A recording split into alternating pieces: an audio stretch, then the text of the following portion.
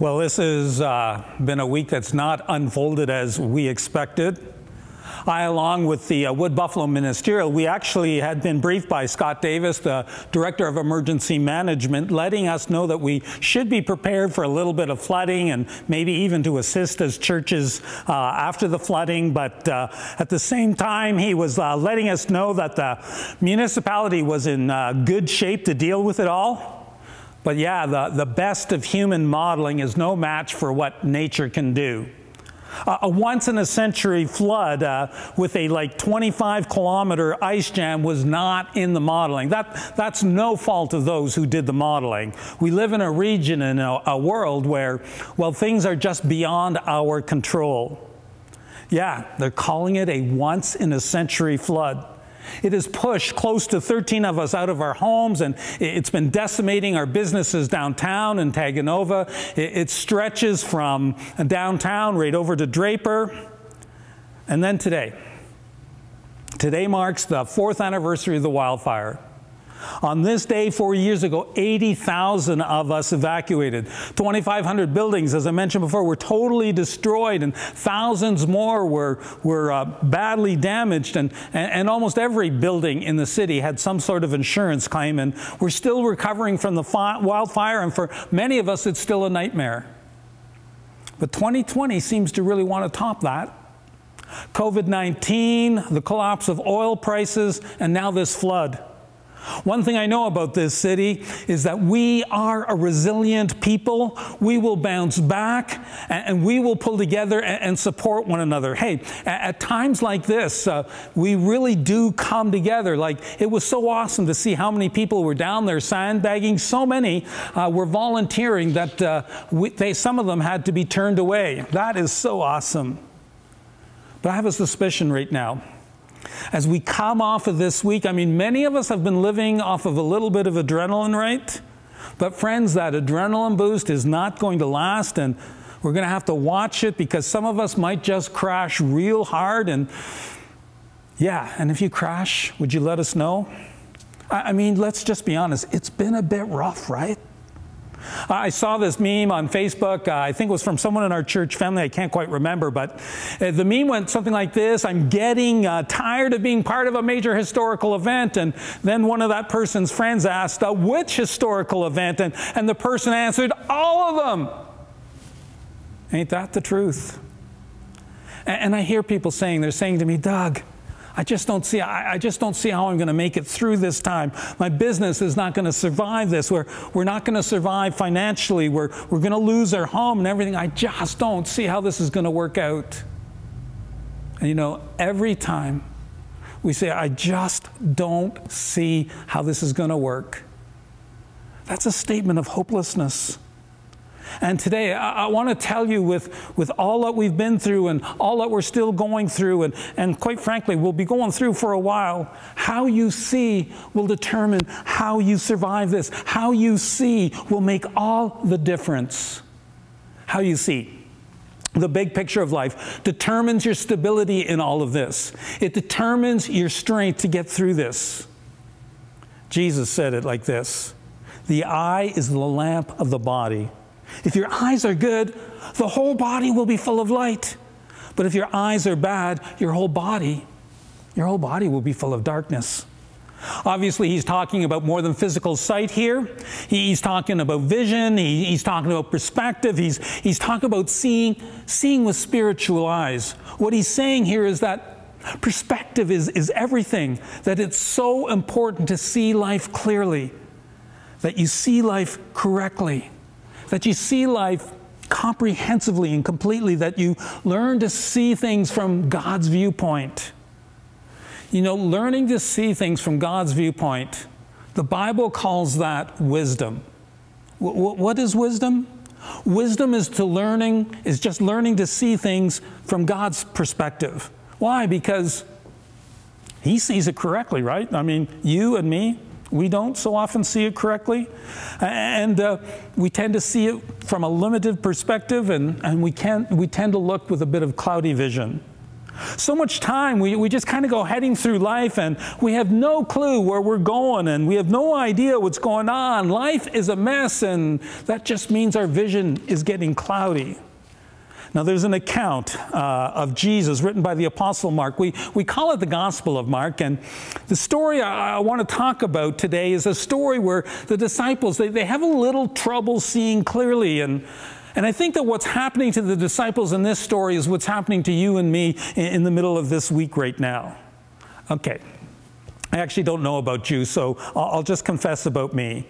Sometimes when things beyond my control whip up into a whirlwind like they're doing right now, it's kind of like, I kind of picture it like being in the middle of a northern Alberta blizzard, right? You're heading up Highway 63 and the snow and the wind is blowing. You're doing it dark at night and your vision is just clouded and it is not fun. And if we could just understand what clouds our vision, then we stand a better chance of being able to clear it up and see things as they really are. Friends, in the mess that we're in today, we really need to learn how to see clearly or we won't get out of this mess. I mean, life will have returned to whatever the new normal is going to be, whatever that is, I imagine, but so many of us might end up still walking blindly through it.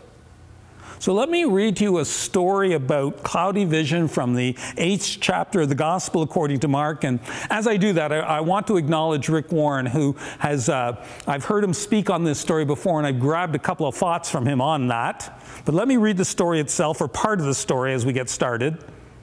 Then Jesus got into the boat and crossed to the other side. The disciples had forgotten to bring bread except for one loaf they had in the boat. Be careful, Jesus warned. Watch out for the yeast of the Pharisees and that of Herod. The disciples, they discussed why Jesus had said this, and they decided it was because they hadn't brought bread with them. Aware of their discussion, Jesus asked, "Why are you talking about having no bread? Do you still not see or understand? Are your minds closed? You have eyes, but you do not really see. You have ears, but you do not really listen." So here's the scene. Jesus had just done one incredible miracle where he just fed 4,000 people from 7 loaves of bread. Right after that, the Pharisees came after Jesus, and they have the gall to ask Jesus to show them the sign, to prove to them that he's the Messiah, that obviously the signs, the 2 miracles that he just did of feeding 5,000 people and then feeding 4,000 people just wasn't good enough. I suspect it's because they weren't there and they kind of wanted their own sign, their own miracle. But Jesus, he wastes no time with these critics. He doesn't have the time of day with them, so he jumps into a boat with his disciples, and they head across to the other side of the lake. And Jesus throws out this statement as they're heading across the lake: watch out for the yeast of the Pharisees. And the disciples, they're thinking that Jesus is complaining about the fact that they forgot to bring any bread with them for this trip. So they tell Jesus, "Hey, Jesus, we found a loaf of bread in the boat." Like, who knows how long it's been there, right? But they found one. Now, if you listened to last week's message, one of the things I talked about is the disciples, at times, they weren't always the brightest group of guys. And right now, they are missing the point. Man, they are missing the point big time. And the disciples, they're going, "Jesus, what are you talking about? Why should we worry about yeast when we don't have any bread?" I mean, it kind of sounds like Fort McMurray right now, but I digress. Now, as I said last week, I do personally take a bit of comfort from the fact that the disciples don't always get it. Why? Because I don't always get it, and maybe you too. But Jesus, he continued to hang around the disciples, and I think, that kind of lets us know that even when we're not all together and don't always get it, he's willing to hang around with you and me too. Here, Jesus is using a metaphor for life, and they think he's talking about literal yeast and bread. Guys, why are you still talking about bread? Do you not see? No, they do not see. Do you not see or understand? Are your minds closed? You guys have eyes, but you really don't see. You have ears, but you really don't listen. And sometimes, hey, that's me, guilty as charged. Then Jesus gives the boys a little quiz. He says, remember when I divided those 5 loaves of bread to feed 5,000 people? How many baskets did you fill up with leftover pieces of food? And they said 12. And he said, what about when I divided 7 loaves of bread for the 4,000 of people we fed? How many baskets did you fill with leftover pieces of food? And they said 7. And Jesus said, and you still don't understand. You don't get it. And the answer is they just couldn't see clearly. They just didn't see. Hey, Jesus had just done 2 spectacular miracles, and then the Pharisees turn on Jesus, and they don't think these miracles qualify as a good enough evidence that Jesus is the Messiah, and they want their own miracle. And all of this is going on as it's all happening. All the disciples can see is the bread they forgot to bring with them. What's the problem here? Here's what I think. What's keeping the disciples, and what's keeping you and me from seeing life clearly? It's short-term thinking. When I'm only focusing on the short term, when I'm only thinking about the here and now and not on what God wants to do in my life in the long term, when I do that, I'm just not seeing clearly. When I think about my current comfort and not my long-term character, when I think about my happiness and not my holiness, when I think about enjoying now instead of preparing for eternity, when I'm thinking about the bread that I'm missing, the home that is flooded, the job that I just might lose, when I keep my focus on those things, I'm going to miss what God really wants to do in my life. Short-term thinking. Short-term thinking is where I can't see past my immediate circumstances, and yes, my immediate, very difficult circumstances. Friends, I do not want to make light of anything you're going through right now. But short-term thinking, right? This is what happened with the disciples. Jesus, he's trying to get them to look beyond and teach them a lesson. He's talking to them about life, and they think he's talking to them about lunch. They just can't get their mind off of the lunch that isn't there. Kind of short-term thinking. Jesus is talking about their behavior, and they're talking about bread. He's talking about the need for maturity, and they're talking about their next meal. That's short-term thinking. My stomach is growling, and all I'm thinking about is how bad I feel right now. I wish I could get some sleep. I wish I could get some food or whatever. It's related to our need for convenience and pleasure, short-term pleasure. Short-term thinking causes us to not see how God is working in our lives. And just think about what we're in the middle of right now. The mess that we're in this week. The mess that we're in this season of life. We're all caught up in the moment, the floods, a home that's been damaged, maybe even destroyed, a business that's just struggling, the tanking economy and what it's doing to my job, and then this COVID-19 thing. Hey, this is legitimate stuff that's rocking our world right now. But we got to look beyond the here and now. We got to get past our short-term thinking and short-term catastrophizing and get our eyes on Jesus and ask God to show us what He is doing in our lives through these circumstances. And I tell you, God is writing a story in your life right now. Right now, in the mess. It's a story of His grace and power at work in your out-of-control circumstances. Do you see the story that God is writing? No, a lot of us can't see right now because, like the disciples, we're just so focused on the bread that isn't there. But take a look at these words of the Apostle Paul. This is what we need to see. This is the big picture. This is our God at work in our messy circumstances. Paul says, and we know that in all things God works for the good of those who love Him, who have been called according to His purpose. Friends, we got to step beyond what we immediately see, the floodwaters, the crashed economy. We got to snap out of our short-term thinking, get our eyes on Jesus and see that He's at work in this mess. We got to do this, really. Just get your eyes on Jesus. Because the promise of God to you and me is that in all things, that's all things. I mean, fire, flood, economic collapse, disease, relationship foul-ups, you name it, God will work in all of these things for our good. He will. It's a promise of God. Get your eyes on Jesus and see clearly, see down the road, see beyond the mess you're in right now. And see the hands of Jesus compassionately stretched out to you, promising that He will get you through this. This is a promise of God to everyone who loves Him, who is following Him, who is keeping their eyes on Him. The second thing that keeps me from seeing life clearly is short-term memory.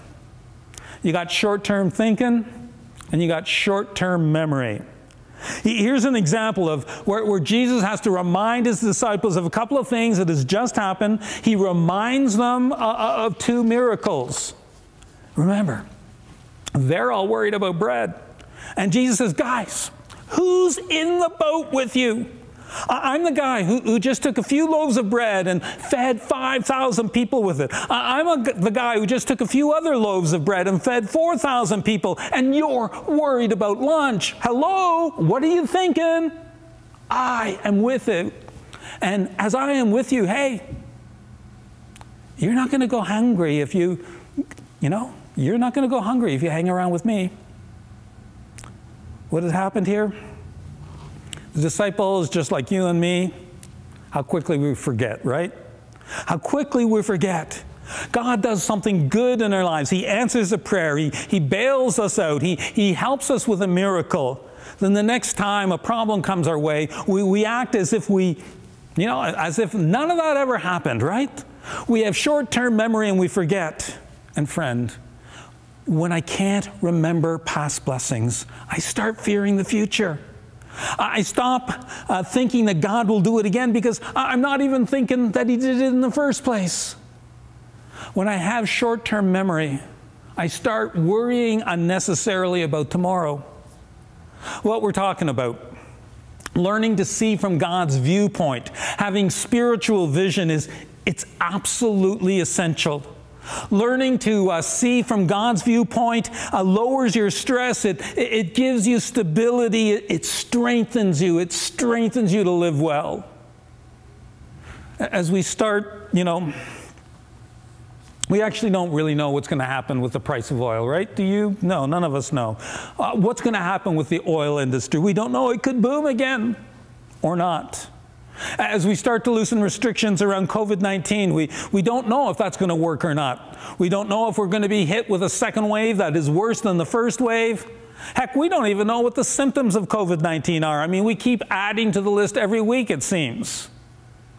Friends, the key to you making it through this mess, to hanging in there no matter how long this mess stays with us, is hope.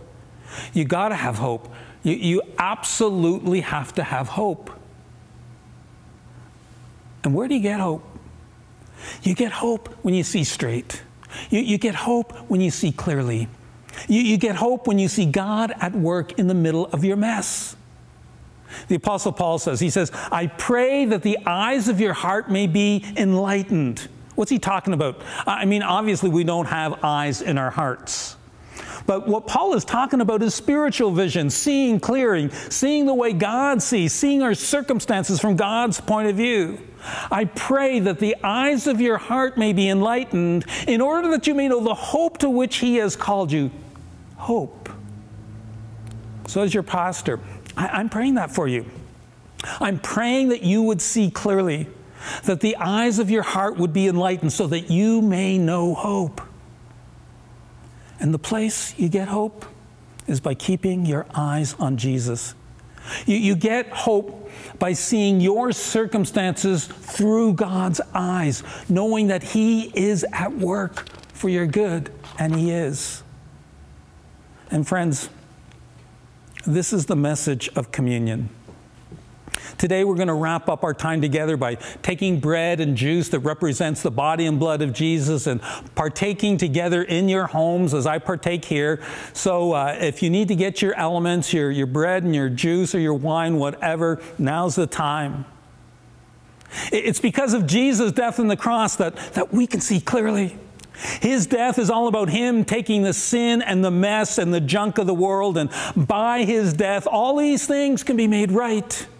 Disease, broken economies, fire, floods, yada, yada, yada, are all part of what it means to live in a broken world, broken by the curse of sin. We live in a broken, sin-wrecked world.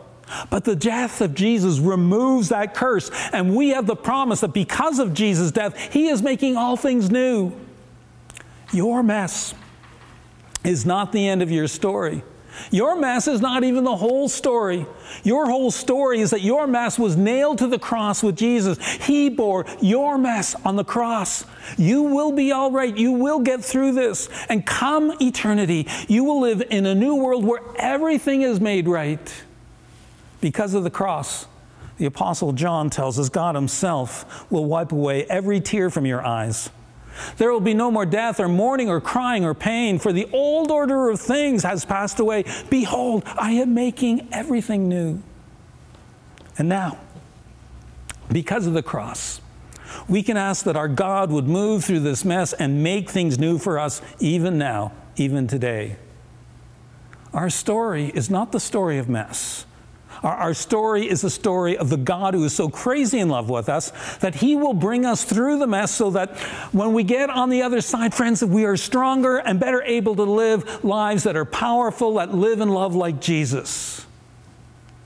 And that's what Jesus did on the cross for us. He purchased the opportunity for us to experience this new life, this new beginning, this making everything new and right now. We can begin to taste it now, and we will fully experience it come eternity. So will you join me as we spend some time at the table as we remember the death of Jesus for us? The bread and the juice.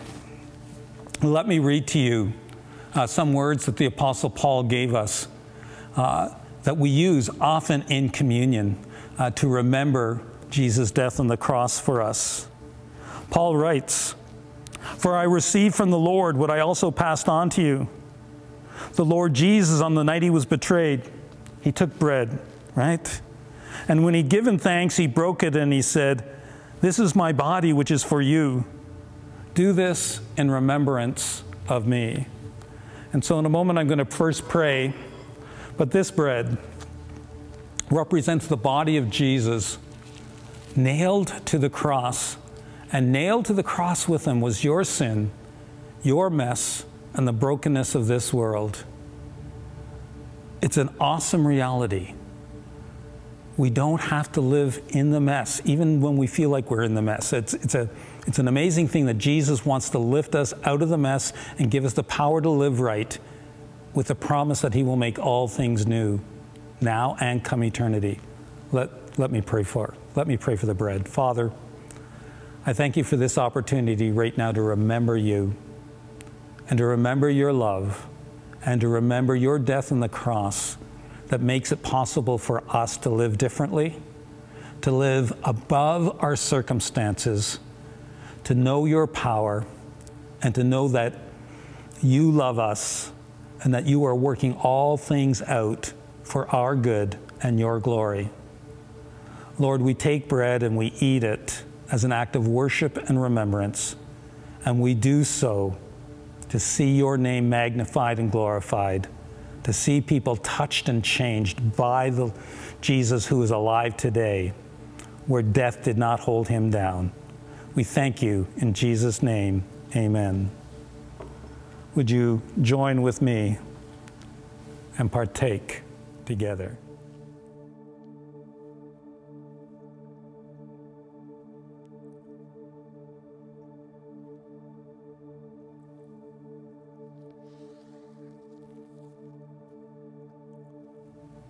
Let me continue to read. "In the same way, after the supper, he took the cup, saying, 'This cup is the new covenant in my blood. Do this whenever you drink it in remembrance of me. For whenever you eat this bread and drink this cup, you proclaim the Lord's death until he comes.'" This cup represents the blood of Jesus shed on our behalf. And it cleanses us. It washes us. It takes the stain of sin and it removes it from us. And it is what's going to wash this world clean when Jesus returns. Friends, there's a new world coming, and even in the messy world, because of Jesus, his death, we can rise above it. Let me pray. Father, I thank you for the blood of Jesus that washes us, cleanses us, and not just us, but this entire world. I think of the scripture that says the whole world groans, waiting for its redemption. Lord, we are groaning, and we pray that we would experience a foretaste of that redemption even now in our circumstances, and we look forward to it come eternity. Thank you, Jesus, for coming for us and shedding your blood for us. Thank you that there's power in the blood to transform our lives now and forever. We pray in Jesus' name. Amen.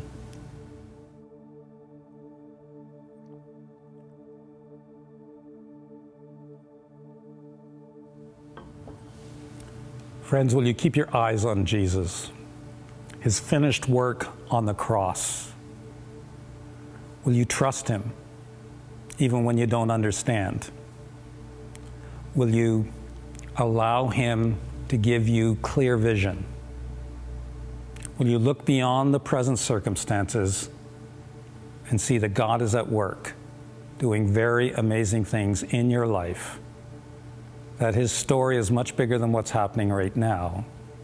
His story is he is transforming you so that you get through to the other side stronger, with more passion, with the ability to even have a greater impact on this world. Allow Jesus to fill and empower you right now.